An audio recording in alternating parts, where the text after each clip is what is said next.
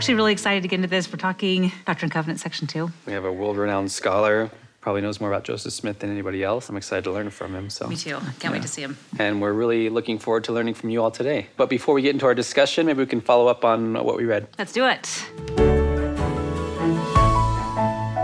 So we're in Doctrine and Covenants 2 today, as well as in verses 27 to 65 of the Joseph Smith history. In these passages, after Joseph Smith's first vision, he recounts some of the mistakes of his youth. He's worried, and he prays for forgiveness. So Moroni also appears to Joseph Smith, as we know, and he actually tells Joseph that God has a work for him to do.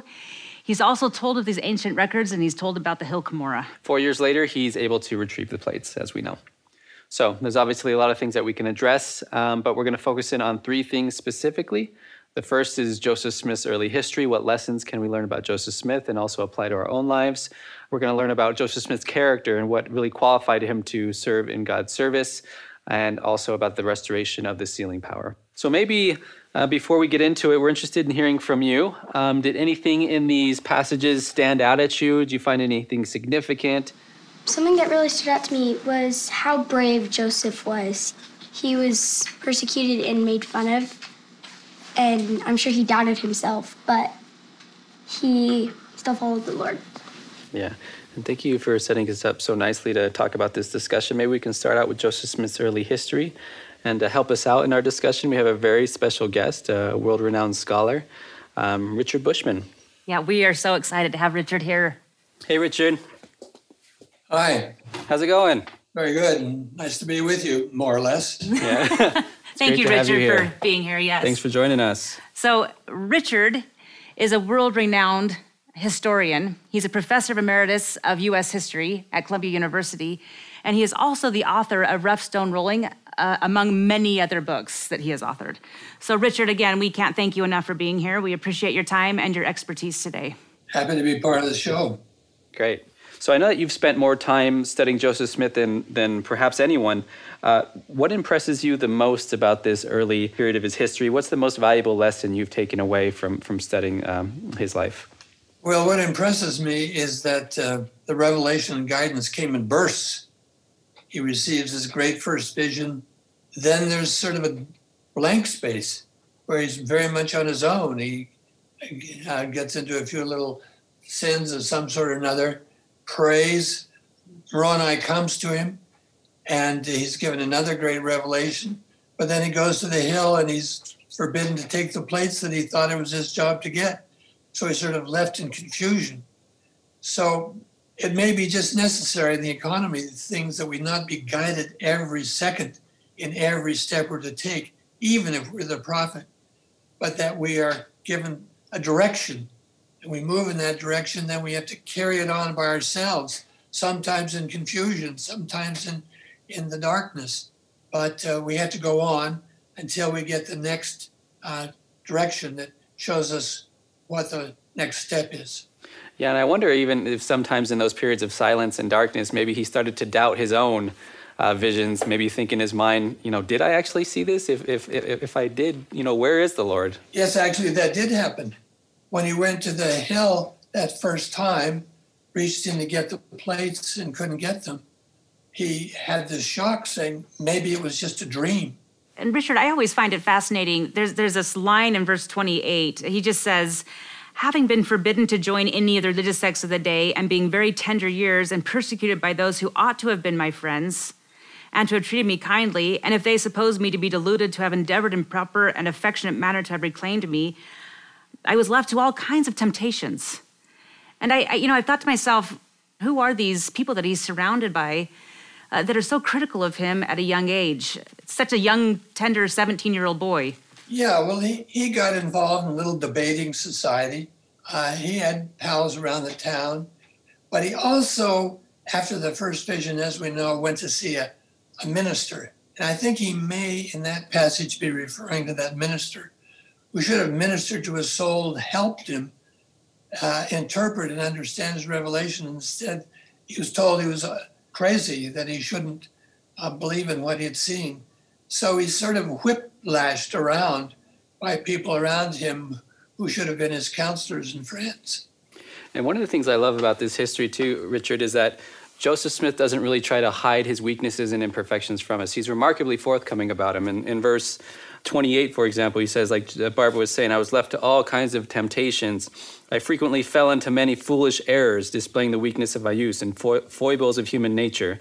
I'm sorry to say I was led into diverse temptations, offensive in the sight of God. It seems to me in my reading, he wants us to know he's not a perfect person. Perhaps there's a lesson there. Like the fact that God can work with somebody in their weakness, and that Joseph Smith, he had his imperfections, but he was trying the best he can. For me, that's comforting because that's an ideal that's attainable for me, right? I can recognize my weaknesses and still trust in God to do the best he can with me. And that was characteristic of Joseph through his life. He never claimed perfection. He always knew he was a flawed human being. Richard, I really appreciate that comment, and I appreciate your comment as well on asking those questions and diving deeper into the life of Joseph Smith. And we're going to ask just audience, what is it in these verses that have actually been helpful to you or that stand out to you, and why? I love how in this verse he said that he had full confidence in, getting another manifestation or in having God speak to him again. And that word confidence reminded me of a verse in Doctrine and Covenants, section 121, where it says that our confidence also can wax strong in the Lord's presence. If we are doing the things that are right, if virtue is garnishing our thoughts all the time, and if we are trying to live our best life, then we can go to Heavenly Father in prayer in confidence. And just like Joseph Smith felt that he had full confidence in going to Heavenly Father in prayer, we too can have that same experience. Excellent. Thanks. Okay. Richard, I have a question for you on that. Was in regards to that comment, she was talking about the confidence in reviewing the history and studying deeply the history. I'm curious to know about your thoughts on Joseph's confidence. Was he confident from this age of 17 throughout the rest of his life, or were there moments of maybe confusion or lack of confidence? What did you see in your research? Revelations came pretty steadily to him, but there were gaps. There were periods when he just couldn't get guidance. He received word from Jackson County in August of 1833 that the saints had been driven out of what they hoped would be their Zion, which was his premier goal at that moment, to create the city of Zion. For 3 months, he just labored, could get no light, confessed he just didn't know what to say. And then finally in December, Oliver Cowdery came down having been with Joseph for a while and said, the Lord has spoken, the heavens have opened. The revelations did come, and he knew eventually they'd come, so he was patient. He just waited. Think of him in Liberty Jail having to wait through that long, cold, smelly winter for God to give him some light. But eventually it did come. Richard, I actually have one more question, if I may, and it's the female in me that can't help it. Joseph is talking about his wife, Emma. And in verse 57, during the time that I was thus employed, I was put to the board with Mr. Isaac Hale of that place. It was there I first saw my wife, his daughter, Emma Hale. And then, of course, he marries her shortly after. Just thoughts that perhaps that you could share with us regarding the relationship that Joseph had with Emma, or that Emma had with Joseph. Well, it was a very close relationship. They really were in love. And she was his best friend. He told her his inner woes more than he confessed them to anyone, even more than to Hiram. And she was very wise. She was a steadying hand. I just don't know that he could have made it if he didn't have her to help him through all his really terrifying experiences along the way. Thank you so much, Richard, for some of your insights on Joseph Smith's early history. Now maybe we can focus a little bit more on section 2 and the information that Joseph received from his vision. Yeah, so we're specifically going to talk, Richard, about the sealing power that Joseph receives and a promise of this restoration. In section 2, he talks about it in his own history in the 1838 version. But we're going to just ask you briefly, what stands out to you? What is important to you about section 2? It's what sometimes is called a performative text. That is, it calls for action. Just think of the huge effort that the church is making to collect names from all over the world. A really impossible task. Even before the days of Google search and computer analysis, we were out there struggling away, taking microfilms of records all around the world. And it's not only a huge effort, it's a huge thought to say we're going to unite the entire human family in all ages and all places into one great network, one great family of God. So I think this is an extremely potent set of words. Thanks Thank for you, that. Richard. Going back to something you said earlier, Richard, one of the things that I really like about DNC too, my training, as I've mentioned before, is in early Christian literature, and there's an early Christian poet named Narsai. He lived in about the 5th century, and he also stressed the importance of thinking of salvation as a collective rather than individualistic endeavor. And he cautioned against what we might call moral narcissism, which is focusing too much on our own selves as opposed to on how we can help others get to heaven collectively. And this is what he wrote. No one enters God's kingdom until he causes another to enter with him. For that is what this world demands of the one entering it. The doorkeeper will ask the one who approaches, "Is there someone with you?" He will enter if there is someone, and will remain outside if there is no one. I feel like Joseph Smith kind of gives us a same kind of vision, this idea that we should be thinking outside of ourselves, that heaven is about kinship, it's about family, it's about relationship and collectivity. It's not about so much about working out our own individual salvation, although it's a part of it, but it's recognizing that our own individual salvation is irrevocably tied to the salvation of other people. Well, I agree with that entirely. It's really an affiliative gospel. We're learning to do things together. It isn't just a single soul find its way into the heavens. It's bringing us together. That's why I think the church is so potent. Richard, if I may, I'm going to maybe speak a moment to that idea of this relationship and associations, as well as the topic of family and temple. Until this time, there was no connection eternally for a husband and a wife. This section allows for women then to be able to enter the temple, receive the power of the endowment, be sealed to their husband, and together become gods and goddesses. And for me, it just opens the door for women that is not possible without the return of Elijah and the restoration of the priesthood through Joseph Smith. I love this section. There's so much more to it, but I love that it's an introduction of Doctrine and Covenants to all that is temple in the restoration. Earlier, we talked about what is heaven going to be like. We don't know if there will be corporations or museums or universities or armies or all the other kinds of institutions we have in the world. What we do know is there will be families. And those families probably, it seems to me, will have to do much of the work. So we should think of the family not just a cozy little group gathered around the fireplace, but an active organization that will have work to do and tasks to accomplish and things to govern. We won't be just fathers and mothers, we'll be kings and queens. That sort of enlarges the role of the family and everybody who's in it. Thank you, Richard. It was a great insight. Yeah, thanks, Richard. So maybe we can go to the audience now and ask, how has the restoration of these keys blessed you in your life? So my mom passed away several years ago, and one of the last things that she wanted recorded was her testimony of Joseph Smith, of the gospel and temples. And I think as I read this and as I hear some of the things that you're sharing, there's almost a wisdom that when our hearts are turned to them, it's not just looking at them with just the knowledge, but really understanding who they were and why they were that way. This made me wonder if Joseph, if this is when his heart started turning to his own ancestors and learning some of the wisdom that many before him had learned. Yeah, Emily?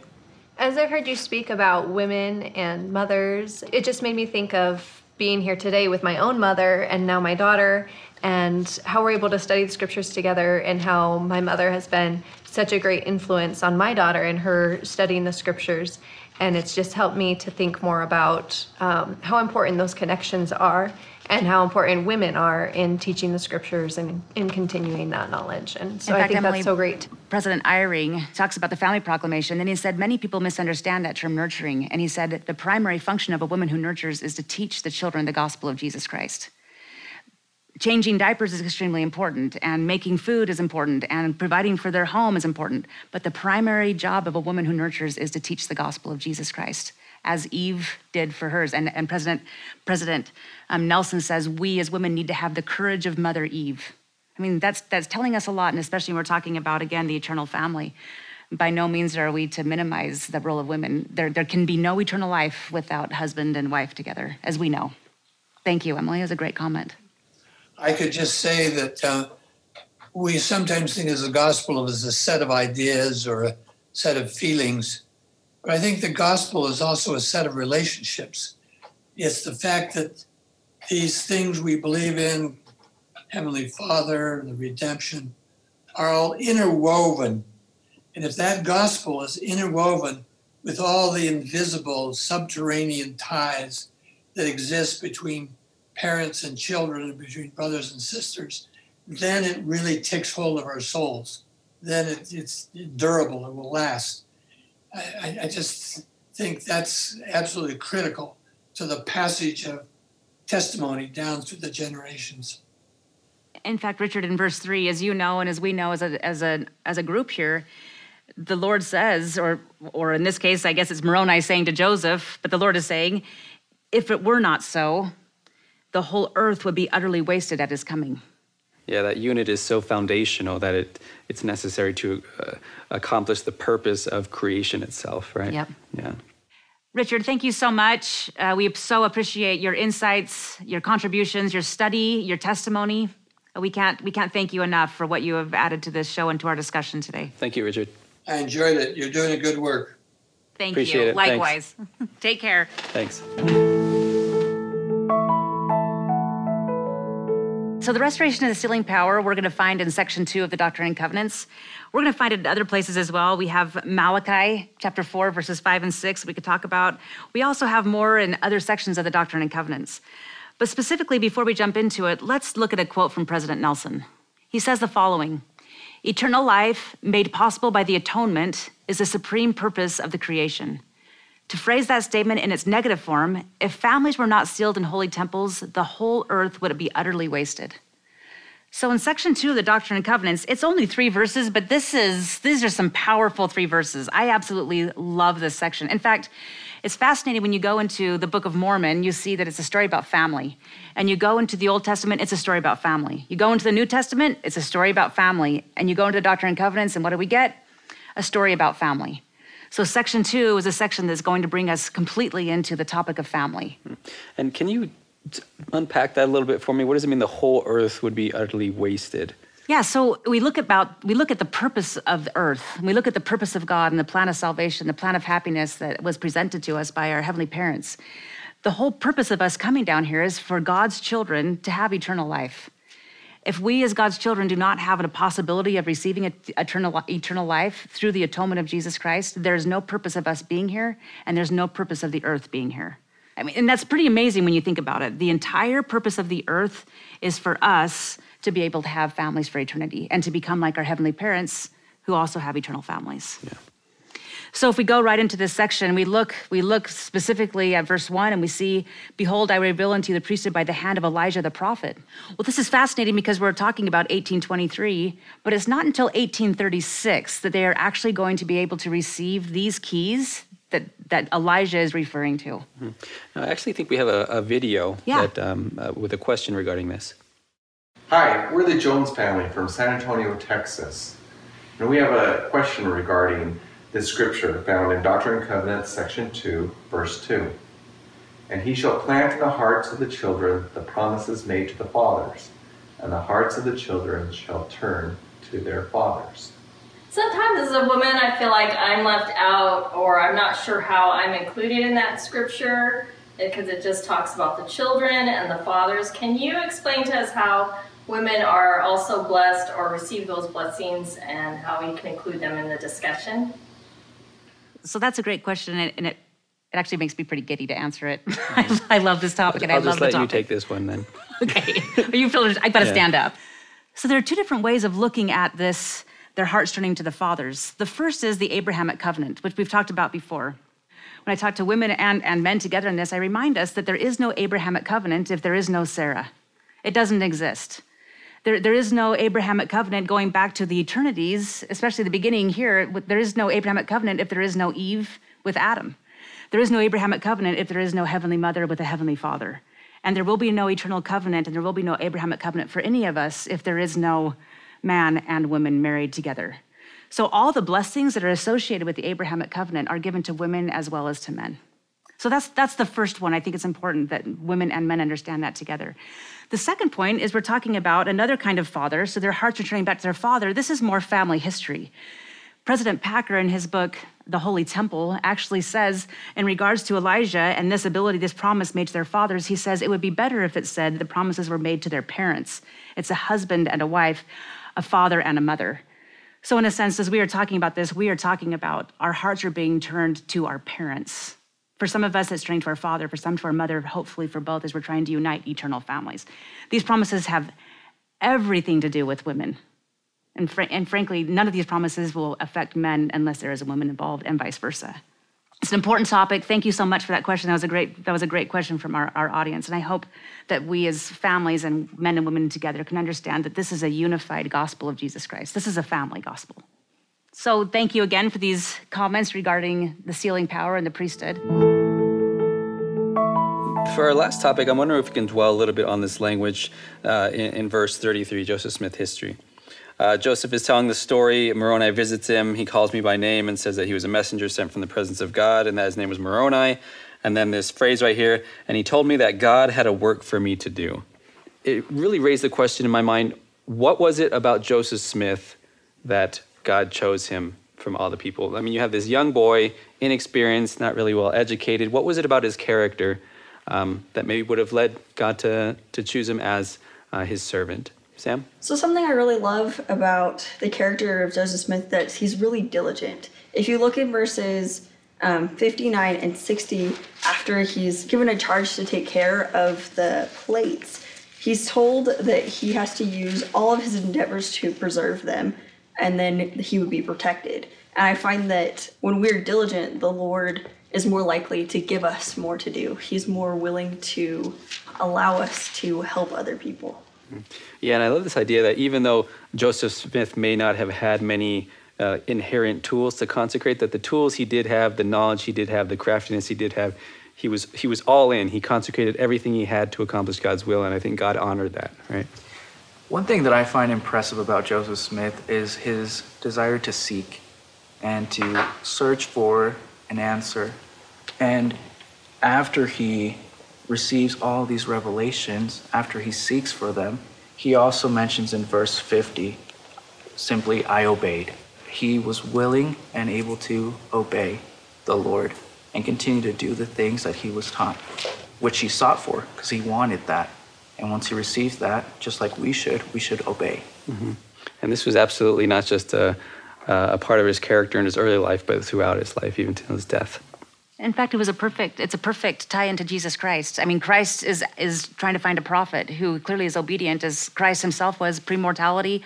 I will do the will of the Father on the earth. I do the will of the Father in all things. On the cross, it is finished. I have done the will of the Father, inviting himself, and he's back with 3rd Nephi, with the people in the Americas. I am the light of the world. I am he who has done the will of the Father in all things. And then who does he call? A young boy who's willing to do the will of the Father and who does it at all costs. And both of them willing to give up their lives to be obedient to God. Mm-hmm. So this has been an excellent discussion of Joseph Smith's character and what it means to be a good servant of God. And I would encourage you as you go through and you're reading through the Doctrine and Covenants and you learn more about the prophet, or I would just invite you to consider what you could do in your life to be the kind of person that God would want to reach out to accomplish his work. We really appreciate you being here. We appreciate your comments, your questions, your testimonies. Thank you. It's been very insightful. It's been a good time together. It's nice to have Richard Bushman join us today. Mm-hmm. He really is such an insightful person. He has so much history, and we have a lot of respect for him. And to those of you at home, thank you for your comments and questions and insights that you shared with us via social media. We'd love to see you in the studio sometime, but if you can't be here in the studio with us, we hope you'll join us next week on Come Follow Up.